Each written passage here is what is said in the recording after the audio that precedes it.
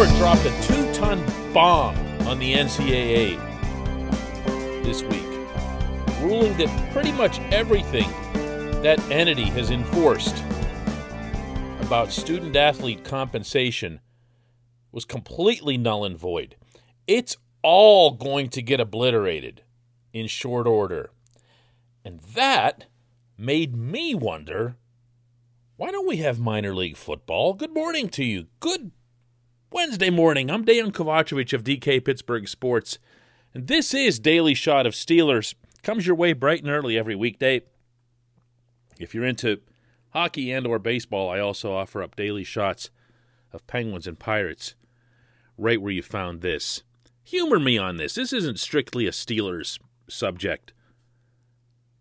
But I've never understood why it's so universally accepted in our country, in which football has long since surpassed baseball and everything else as our national pastime, as our most popular and beloved sport, why this is the only one that only has one level.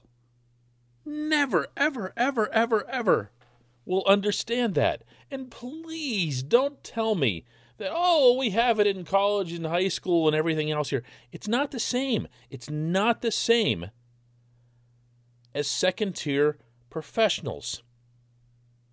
In baseball, we have second-tier, third-tier, fourth-tier, fifth-tier, and sixth-tier professionals. And that's after Major League Baseball took over the minor leagues in the past year and eliminated 40 affiliates. We still have 6 levels of minor league baseball. And those franchises cover the scope of the United States of America. Big towns, sure, some of them. Small towns, most of them. They're part of the fabric of those communities. Football? No. It's basically, even if you believe that college football is going to survive this in some significant way, it's still basically one team to a state. At the most, 2 teams to a state. Unless you're talking about Texas and whatever, the bigger states, the handful. But for the most part, there's not a small town football minor league anything in this country. And that makes no sense to me. Can you imagine the money that would be made from even just one Tier 2 minor football league? I'll give you a parallel here. I mean, the easy one is baseball because there's so many of them. But I don't know that you'd ever be able to pull off multiple tiers with football because the average career span of a player is so short that you got to move through the process pretty quickly. But what you can do is have one Tier 2 league that's, I guess if you go to hockey, you'd be looking at the American Hockey League, which has an affiliate for every team in the NHL. If you were looking at soccer, you'd be looking at the United Soccer League, USL, which has a franchise here in Pittsburgh with the Riverhounds.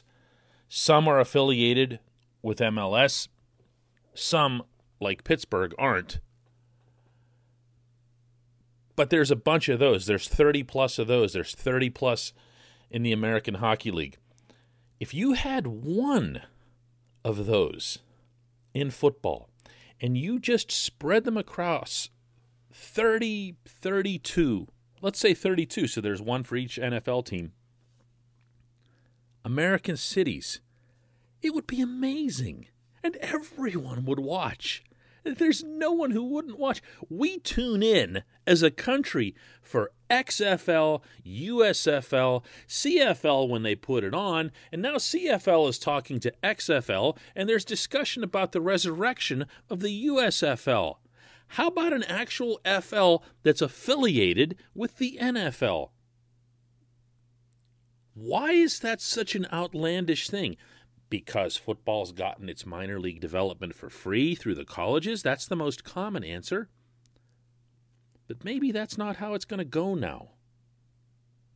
Once you start opening that door to compensation, once you start opening that door to the players being paid for their names and likenesses in video games and other merchandise, as we've already seen in recent years, we're not that far away from seeing football go the same route that college basketball has gone with the one and dones, and not long after that, the none and dones, where they just go right into the draft. Well, what happens then? What are you going to do if you're the NFL? Expand practice squads? No. Already in the NFL, practice squads are a problem. You can put 12 guys on there and they come out and yeah, they do practice. But are they playing football or are they getting better? No. Is the league benefiting from any of these guys ascending to some other level because they're playing in games and showing what they can do? No. When the NFL did have its last, most recent, pseudo-semi-quasi-developmental league, it was overseas in Europe, and it was a bold concept. I've always given the NFL and everybody involved a lot of credit for the World League. I actually went to a World League game once in Amsterdam, and it was pretty neat. 12,000 people there.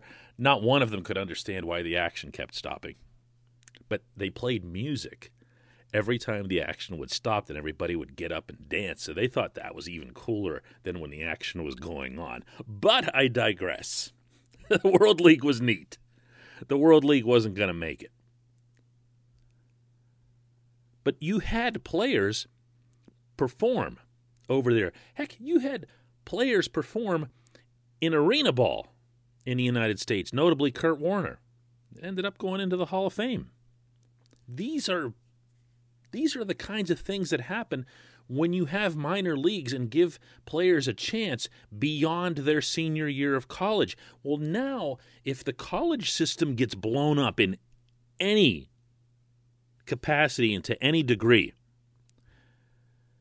you're going to see more of these younger players, these college-aged players, just kind of floating around, maybe finding something else to do, and it's going to hurt football, when in fact football could burnish its brand in the most beautiful way possible by spreading out across the country, by spreading into markets that would never dream they'd have any connection to the National Football League.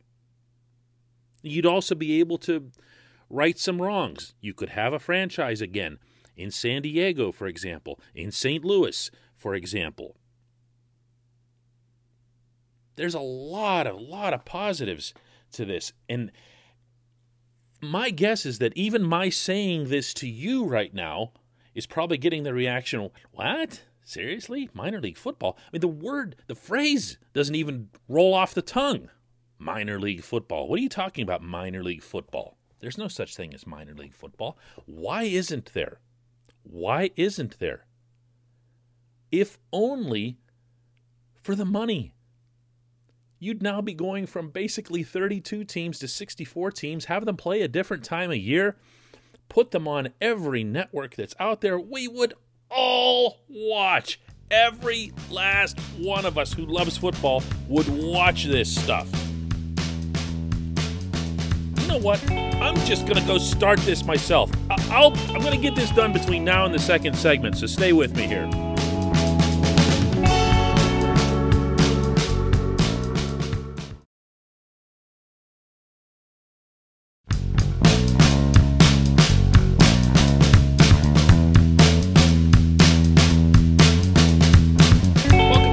For just one question, and before I get around to announcing the creation of my minor league football loop, I'm going to let you know that this portion of Daily Shot of Steelers is brought to you by the personal injury law firm of Luxembourg, Garbett, Kelly and George, LGKG. They represent people who are hurt in car accidents, who need assistance with workers' comp, who filed medical malpractice claims. The attorneys at LGKG are super lawyers. That's an official thing. That's a designation, capital S, capital L. They've been that for over 15 years. That's reserved for the top 5% of all attorneys in our Commonwealth. Learn more about them at lgkg.com. Today's question comes from Ben in D.C., who asks, knowing that there's still a full camp and preseason ahead, what do you think's the most likely way the Steelers' punter situation will shake out? Jordan Berry makes the team with Presley Harvin III on the practice squad, or is it more likely that Berry is either cut or traded for, say, a 5th or 6th rounder? Assuming you could base this on OTA observations without divulging any classified intel. Well, here, I'll be honest with you, Ben.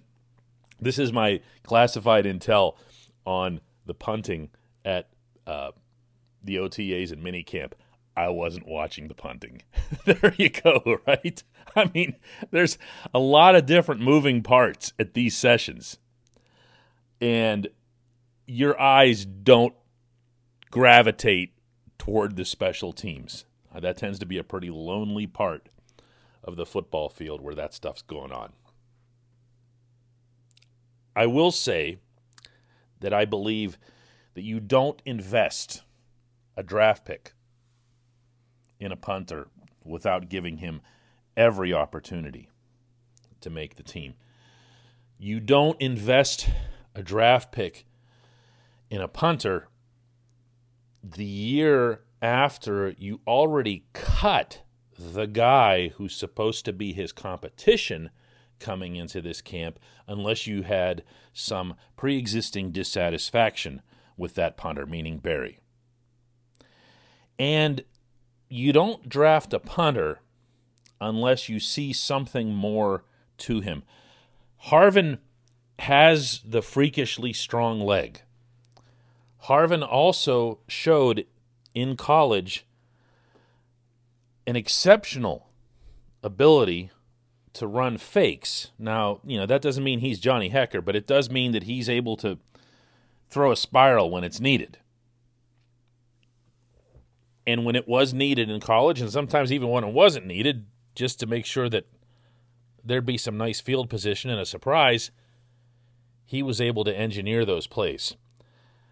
I really expect that if Harvin gets through camp without significant holding issues, meaning, of course, place holding on kicks, and doesn't flub a significant number of punts, it doesn't look like he has any kind of yips or anything like that, I believe he's going to be the punter. In which case, Ben, Jordan Berry is welcome to come and play in my new minor league. I have a franchise that I'm going to put just for Berry, since he's Australian. I'm going to put it in like Sydney, and they're going to play games against my new minor league franchise in London. And you're going to be talking about travel, wear and tear between these two teams. And when Jordan Berry shanks his first 3 punts and doesn't have Mike Tomlin to stare him down coming off the field, he can say, man, it was all that jet lag. I appreciate the question, Ben. I appreciate everybody listening to this rather unusual episode of Daily Shot of Steelers. We'll have another one of these tomorrow.